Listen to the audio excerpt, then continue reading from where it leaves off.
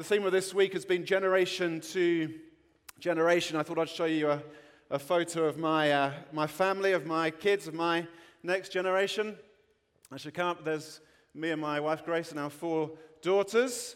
It's actually my second daughter's prom, which is why she's looking so gorgeous, whereas I just come back from the gym, which is why I'm looking sweaty and disheveled, but rehydrating with a glass of something red in honor of Rigby. These are my kids. They're millennials, they're iGen, they're aged 14 to 21, they're my next generation.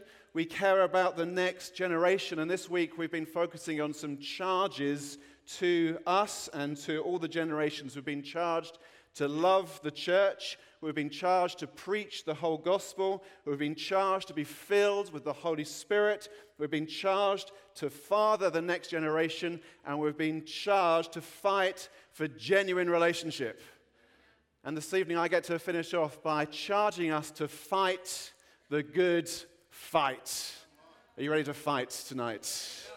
Let's read scripture. 1 Timothy 1:18 says this. I'm going to read it both in the NIV version and then from the ESV to help us get the flavor of what Paul is saying to Timothy. First from the NIV. Timothy, my son, I am giving you this command in keeping with the prophecies once made about you, so that by recalling them you may fight the battle well, holding on to faith and a good conscience, which some have rejected and so have suffered shipwreck with regards to the faith. And then from the ESV, this charge I entrust to you, Timothy, my child, in accordance with the prophecies previously made about you, that by them you may wage the good warfare, holding faith and a good conscience. By rejecting this, tragic, some have made shipwreck of their faith. In my town, you need to be careful who you pick a fight with. And that's because my town is home to a major component of United Kingdom Special Forces. These are guys who have gone through the most intense training. They're the most highly trained, the most highly selected, the most highly disciplined, the most highly experienced soldiers in the British military. But a lot of the time, you wouldn't know who they are as they pass you in the street. And so you want to be careful who you pick a fight with in my town, because there is unsuspected fighting potential on the street of my town. Now, we might not all look like fighters, but there needs to be unsuspected fighting potential amongst us, because we are called to fight. We might not look like fighters, and we don't fight with the weapons of this world, but we are called to a fight. We have to be able to fight. First thing about this fight is the context of the fight, and the context is relationship, it's fathering, it's partnership. Paul writes, Timothy, my son, or Timothy, my child. And Timothy and Paul had an especially close, an especially fruitful, and especially faithful relationship. This is what Paul says to the Philippians about Timothy. I have no one else like him who shows genuine concern for your welfare. For everyone else looks out for their own interests, not those of Jesus Christ. But you know that Timothy has proved himself, because as a son with his father, he has served with me in the work of the gospel. Paul had nobody like him. Now, Paul was a tent maker, as we know, and a tent maker, that would have been a father-to-son business. Father would have trained son would have worked with father. That son would have become a father and passed the trade on to his son. And Timothy is completely invested with Paul, not now in the work of making tents, but in the work of the gospel. And you know, we can't fight the good fight on our own. We cannot sidestep genuine relationships. We can only sidestep genuine relationships at our peril. Donnie spoke so compellingly, so beautifully about this afternoon. And there was something that was unique about the relationship that Paul and Timothy had together. Their closeness, their history, but we need that kind of relational closeness. We need genuine relationship if we are to fight the fight. It's relational closeness that allows the big asks to be made. In our business, you don't leverage people through the offer of job promotion or increased pay. That's not how it works in the kingdom of God. Church leaders don't have that kind, or they shouldn't have that kind of authority over the people that they're working and serving with. No, the way that we influence one another is through relationship. And Paul here is asking Timothy to stay in Ephesus. And Ephesus is a tough assignment, but Paul has complete trust in Timothy, as Timothy has complete trust in Paul. We need people that we can trust, people that we're in genuine relationship with. And the way that we get to have people that we can trust is by being trustworthy people ourselves. Timothy had proved to Paul that he was trustworthy. Paul trusted Timothy entirely. Timothy trusted Paul. Be trustworthy. Now, as we grow as a movement, this becomes more challenging. As we grow, as we increase in number, and as we stretch around the world, it can feel as if relationships themselves can get stretched. It's been great to be together here these 3 days, but we're going to go to different corners of the globe. It's 2 years until we have another event like this. In 2 years' time, when we join together again, there will be a whole load, I trust, more people in the room who we don't yet know, but who, by the grace of God, will find a place with us and will be commissioned to serve amongst us. There'll be more people to get to know, and those that we do know might be far away. There can be stresses and tensions in that. We've got to fight for relationship. We've got to work at it. It doesn't just happen. We need to labor, fight for relationship as we grow, and we need to invest relationally in the next generation. Just as Paul did with Timothy, we've got to look for the next generation, invest relationally, build friendships, build partnerships, build trust. I'd like Rigby and Sue and Ryan and Kate, would you stand?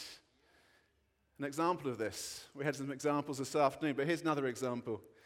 Rigby and Ryan together lead Common Ground Church here in Cape Town, the largest of our advanced churches, 10 congregations, 4,000 or so people. And Rigby and Ryan are partnering in leading that church. And there is no hint of competition or envy or mistrust in this relationship. There's complete security, there's complete honor, there's love. There's a beautiful partnership in this relationship, and with Sue and with Kate. And when I see them together and I'm influenced by one, I know I'm being influenced by all. There's something here which is a beautiful synergy, a beautiful partnership. They've fought the fight for relationship. That's the context. They've done it, and it's bearing fruit, and it's a beautiful thing. Can we honor these guys?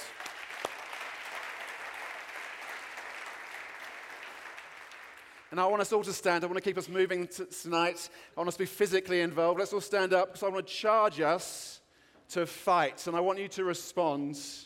So I charge you to fight for a relationship. Will you fight for a relationship? Amen. You can take your seats.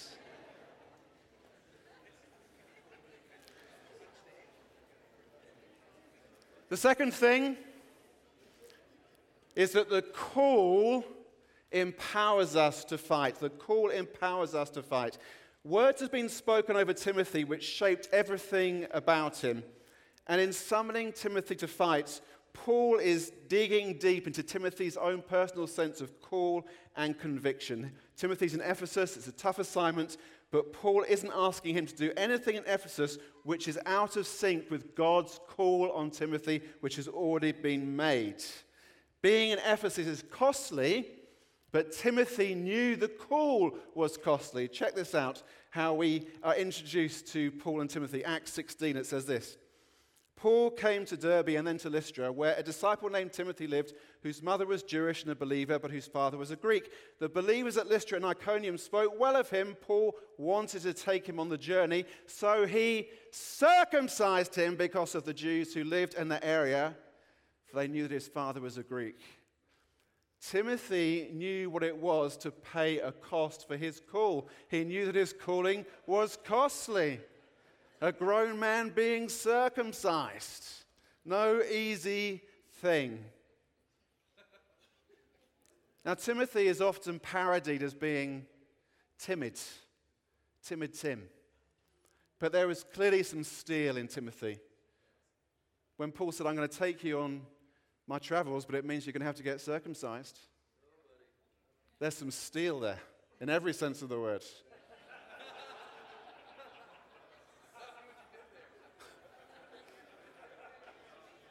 But it's a call of God. It's a call of God which steels Timothy.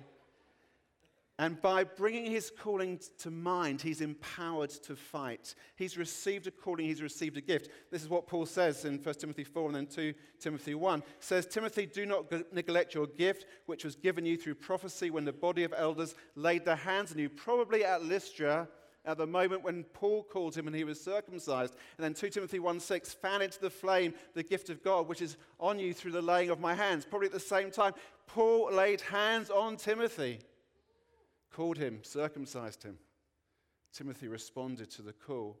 Timothy had been called, he was gifted, and Paul reminds him of that, and that steels Timothy for the fight. Now, do we know our calling?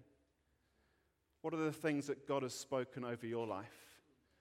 What are the things which you can call to mind to put steel in your soul when you need to fight? I know there are things that God has spoken over me. I remember once, long ago, when I was 21, I think, in a meeting full of 20-year-olds, and Terry Virgo suddenly grabbed hold of me, laid hands on me, and prophesied that I'd be like Joseph, that while I was in obscurity, God would raise me up. And that's something which I've called to mind in those moments when I've felt like I've been dragged down. What words have been spoken over you? What is your calling? Now, how do you receive a call from God? Part of that is by allowing others to speak into your life. Timothy allowed Paul to speak into his life. We need to allow others to speak into our lives and then enact what we receive. Generation to generation, what are we speaking into the next generation? What are we speaking over them? What are we calling them to?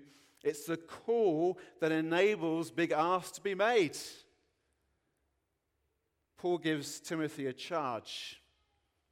Fight in accordance with the prophecies that were made over you. Fight this charge I give you. It's a charge and a call for the truth. The charge is this, 1 Timothy 1:3, charge certain persons not to teach any different doctrine. Timothy, the reason you're there in Ephesus, the charge I'm giving you, the command I'm giving you is to refute the false teachers. You've got to fight for the truth.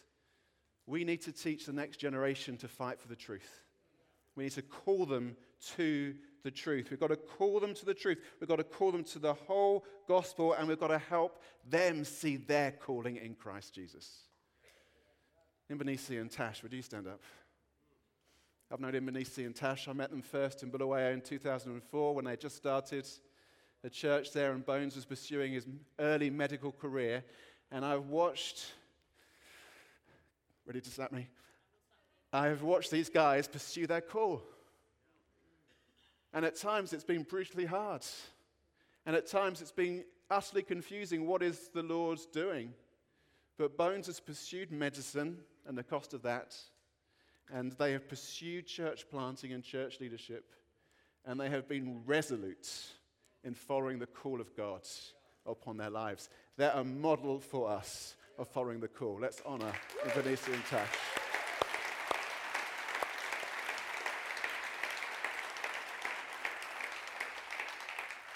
And so would you all stand, because I want to charge you and I want you to respond.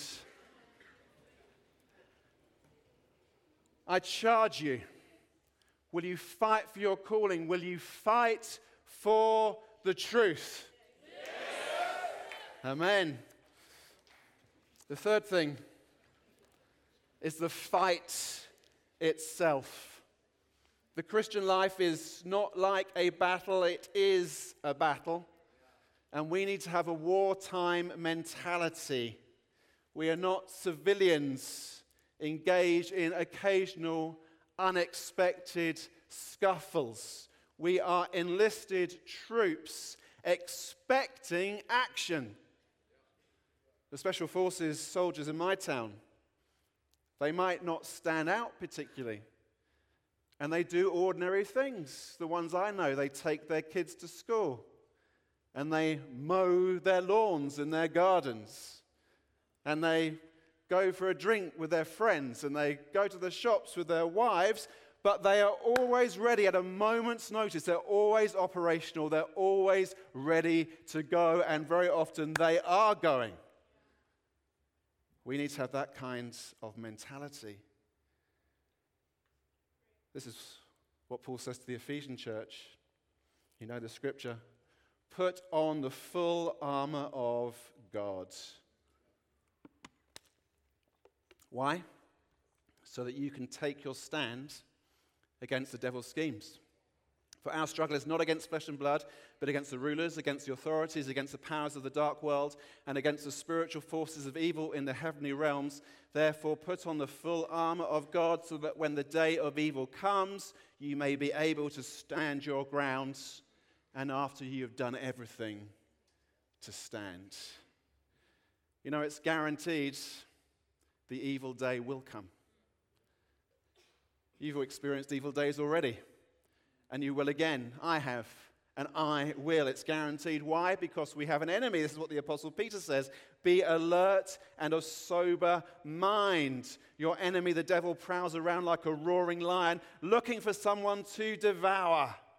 This means we need to be ever ready. We need to be ever vigilant. It means we need to teach the next generation how to fight. Because the Christian faith isn't a lifestyle choice. It's a call to arms. And so we need to teach the next generation to fight for the right things. Every generation fights for things. Sometimes those things are good, sometimes they're bad. We need to teach the next generation of believers to fight for the right things. We need to teach them to contend for the truth. We need to teach them the whole gospel and teach them how to fight for the gospel. Would my brothers and sisters from Nepal and India please stand? Where are you guys? Some of you over there, Jimothy. I had the privilege of being out with Alan and some of the other guys in Nepal last year with these brothers and sisters and hearing their stories. We've already celebrated them, but we need to celebrate them again. These are men and women who know how to fight. And they're not fighting against flesh and blood. They're fighting against the principalities and the powers. They're fighting against the hardship of life. They're fighting against the reality of life being difficult in Nepal. Fighting against the reality of having to make epic journeys. Nobody else would have put as much effort to get here as these people have. They're fighting. Let's honor our friends from Nepal and India again.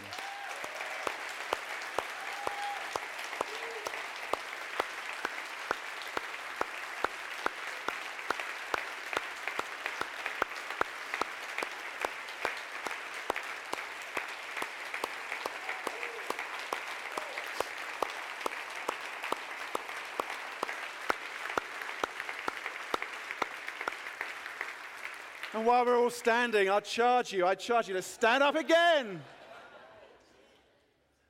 I charge you to fight for your life because we have an enemy like a roaring lion. Will you fight for your life and teach the next generation to fight for theirs for the sake of the gospel in Jesus Christ? Amen. The fourth thing is the fight for faith. When we talk about faith, it can feel like we're talking about a kind of like the smoke that was in here earlier as Ryan emerged at the beginning through the mist. It can feel like a gas or an atmosphere, something you kind of got to work your way into. But the biblical picture of faith is rather different. It's something much more solid. It's something which you hold on to. It's like a gymnast or a weightlifter who chalks up their hands and grips the bar for everything that they have and won't let go. That's what faith is like. You grip onto something solid because that solid thing is what is going to keep you safe. This is what Paul says in Ephesians 6. Take up the shield of faith with which you can extinguish all the flaming arrows of the evil one. Pressures and disappointments and temptations mean that we can start to loosen our grip on the shield of faith. We can start to let go. Fighting for faith can feel like hard work. You know why? Because it is a fight. And fighting is hard work. And at times it can feel much easier to let go. You know what happens if you let go? Suddenly you're exposed to all the flaming darts of the evil one. You've had to fight already for faith. I've had to fight for faith. I think the things I've fought and things which are coming up I've got to fight. I think building projects we have gone through in my history leading churches. Fighting again for finance. When again there's some huge project and you've got to raise all this money and you think, oh God, how on earth can we on earth? What on earth? And you have to fight for faith. Yes. In my own life, probably the most difficult thing Grace and I have gone through in our 25 years of being married is that two of our beautiful daughters have experienced eating disorders. And the fight for faith that they get through it and be healthy and well. The fight for faith when it feels like your ministry isn't being fruitful, when it feels like not many people are responding to the gospel. Fighting for faith that Jesus is king, that he does want to reach all nations, that he will get his inheritance, that no one who he wants is going to escape, but he's going to gather them all. Fighting for faith. Who's a model for us of faith? How about these guys? Next picture.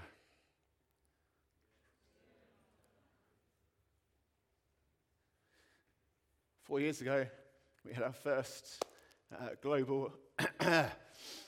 so tired and emotional.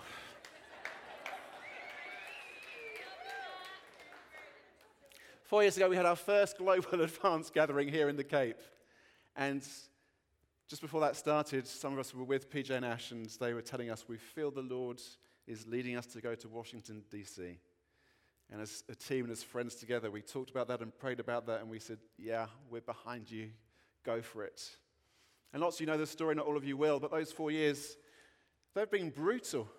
The things which PJ and Ash have experienced in their family, the things which they've experienced in administration, trying to be able to stay in the state, stuff they've experienced in the church context they went through, the opposition, the difficulties, the hostility they have gone through have been extraordinary. It has been brutal, it has been grueling, it has been crushing. And yet PJ and Ash have fought the fight for faith. They haven't let go. At times, maybe their fingers, one or two fingers, might have come off the bar, and they've needed friends around them to hold their hands tight, but they've never let go of faith. They've never let go of the shield of faith. They've fought the fight for faith. They are a model for us of how to fight for faith. They're not here, but let's honor them.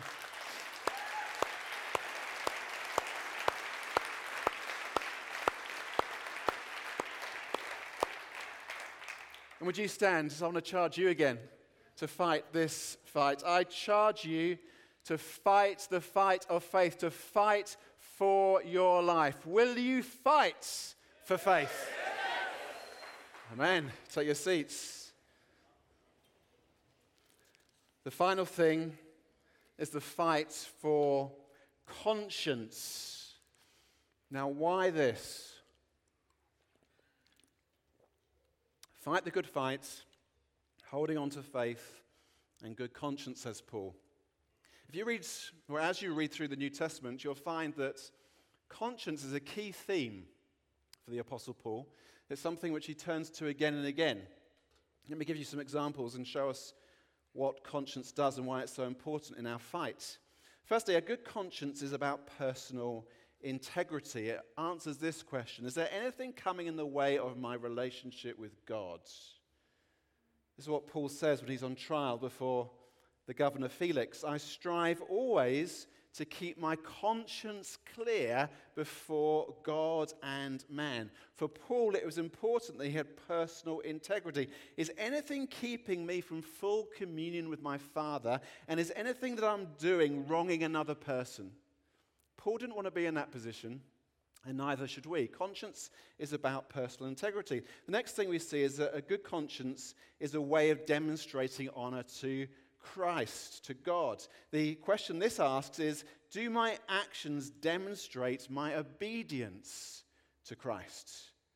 1 Corinthians 4, Paul writes, "It is required that those who have been given a trust must prove faithful. I care very little if I am judged by you or by any human court. Indeed, I do not even judge myself. My conscience is clear, but that does not make me innocent. It is the Lord who judges me. Do my actions prove that I am more concerned about the opinion of God than I am about the opinion of man?" That's what conscience does. It's a way of demonstrating obedience to Christ. Another thing that conscience does is that the fight for conscience is a guide for ethical living. The question this asks is, do my actions help others live in God's grace? Paul writes to the Corinthian church, "If an unbeliever invites you to a meal and you want to go, eat whatever is put before you without raising questions of conscience. But if someone says to you, 'This has been offered in sacrifice,' then do not eat it, both for the sake of the one who told you and for the sake of conscience." I'm referring to the other person's conscience, not yours, for why is my freedom being judged by another's conscience? Am I using my freedom in a way that helps rather than hinders other people? Do my actions help other people to live in the reality of God's grace? Another thing about this fight for conscience is that it is a fight which enables us to have a ministry plumb line. The question this asks is, am I acting with integrity towards the people who I serve? Paul writes in 2 Corinthians, "This is our boast. Our conscience testifies that we have conducted ourselves in the world, and especially in our relations with you, with integrity and godly sincerity. We have done so relying not on worldly wisdom, but on God's grace." Can you say, hand on heart, that I'm acting with that kind of integrity towards the people whom God has given me to serve? People of my church, I'm called to pastor, other churches I'm involved in helping. Is my conscience testifying that I have conducted myself with integrity and godly sincerity? It needs to. And then a good conscience is also a qualification for leaders. The question this asks is, are the leaders in your church, are they people of good conscience? That's what Paul says about deacons. Deacons, must keep hold of the deep truths of the faith with a clear conscience. The reality is you can't be a leader, you can't be a servant, which is what leaders are called to be. You can't be a leader of others if you haven't got a clear conscience. Well, you can, but it's going to end up in shipwreck. You can't fight the battle well without good conscience. Compromised conscience means diminished fighting potential, and it can lead to shipwreck. This is what Paul says in his charge to Timothy: "Hold on to faith and a good conscience, which some have rejected and so have suffered shipwreck with regard to the faith. Among them are Hymenaeus and Alexander, whom I have handed over to Satan to be taught not to blaspheme." Now, the tragedy is that our conscience can become hardened. There can be kind of silos in our minds where we allow one area of our thinking, one area of our actions to become hardened. We can actually act in good conscience in various areas, but we have one area where we begin to harden and shrink, and we don't allow the Holy Spirit to work in that area of our conscience. And that area of conscience can become hard, and that's what happened to Hymenaeus and Alexander. And there are others we can name. Paul named Hymenaeus and Alexander for all history. They're recorded in the Bible as having shipwrecked their faith. What a desperate legacy. But we can name people who have shipwrecked their faith because they became hardened in their conscience. There's that thing, that behavior, that financial habit or that drinking habit or that sexual habit or that arrogant habit or whatever it might be, where they just got hardened, and in the end their faith was shipwrecked. It's all too easy to block off part of our conscience. Think of all the ministry failures, tragically, that we can list. What happened to conscience? How could they do it? Every time I hear about somebody I know, especially somebody I know personally who's fallen in sin, and you have that moment, you think, how did that happen? It's a question of conscience. They became hardened in their conscience. Tragedy is, it isn't hard to be hardened. We need to stay soft. Who's a model for us in good conscience? This is a hard one, and I've chosen, might seem a strange one, I've chosen my daughter Nancy as an example of good conscience. This is Nancy. This was 2 weeks ago when she turned 18. She is an amazing girl, super smart, beautiful, godly. But she, to me, is a model of good conscience because she is tender, soft-hearted. She hates anything unkind spoken about other people. Often we watch the 10 p.m. news together, and I tend to enjoy commentating on the news, and I'll start shouting and making comments about people on TV, especially politicians, and she'll say, "Dad, how can you say that?" She kind of calls my conscience up because she's so pure of conscience. There's a softness about her which is beautiful. She's the next generation. We need to teach the next generation to have good conscience. And I don't want my Nancy to get hardened. The world's a hard place, but I don't want her to get hard and cynical. I want her to keep her beautiful, soft conscience and not shipwreck her faith. And so will you stand again as I charge you in this? I charge you, fight for good conscience. Will you fight to keep your conscience soft? Stay standing. We need to fight the good fight. The context of our fight is relationship. It's partnership. Without friendship, without partnership, without genuine relationship, we're done for. We're called to fight. We are called to it. We have a calling on us, and we're called to fight for the truth. We need to be constantly vigilant for the fight because the Christian life is a battle. We're called not to be part-time soldiers. We're called as enlisted troops. We need to fight for the faith and not let go. And we must fight for and with good conscience. And so I charge you, will you fight? Fight the good fight. Will you fight it every day that God gives you breath? Amen.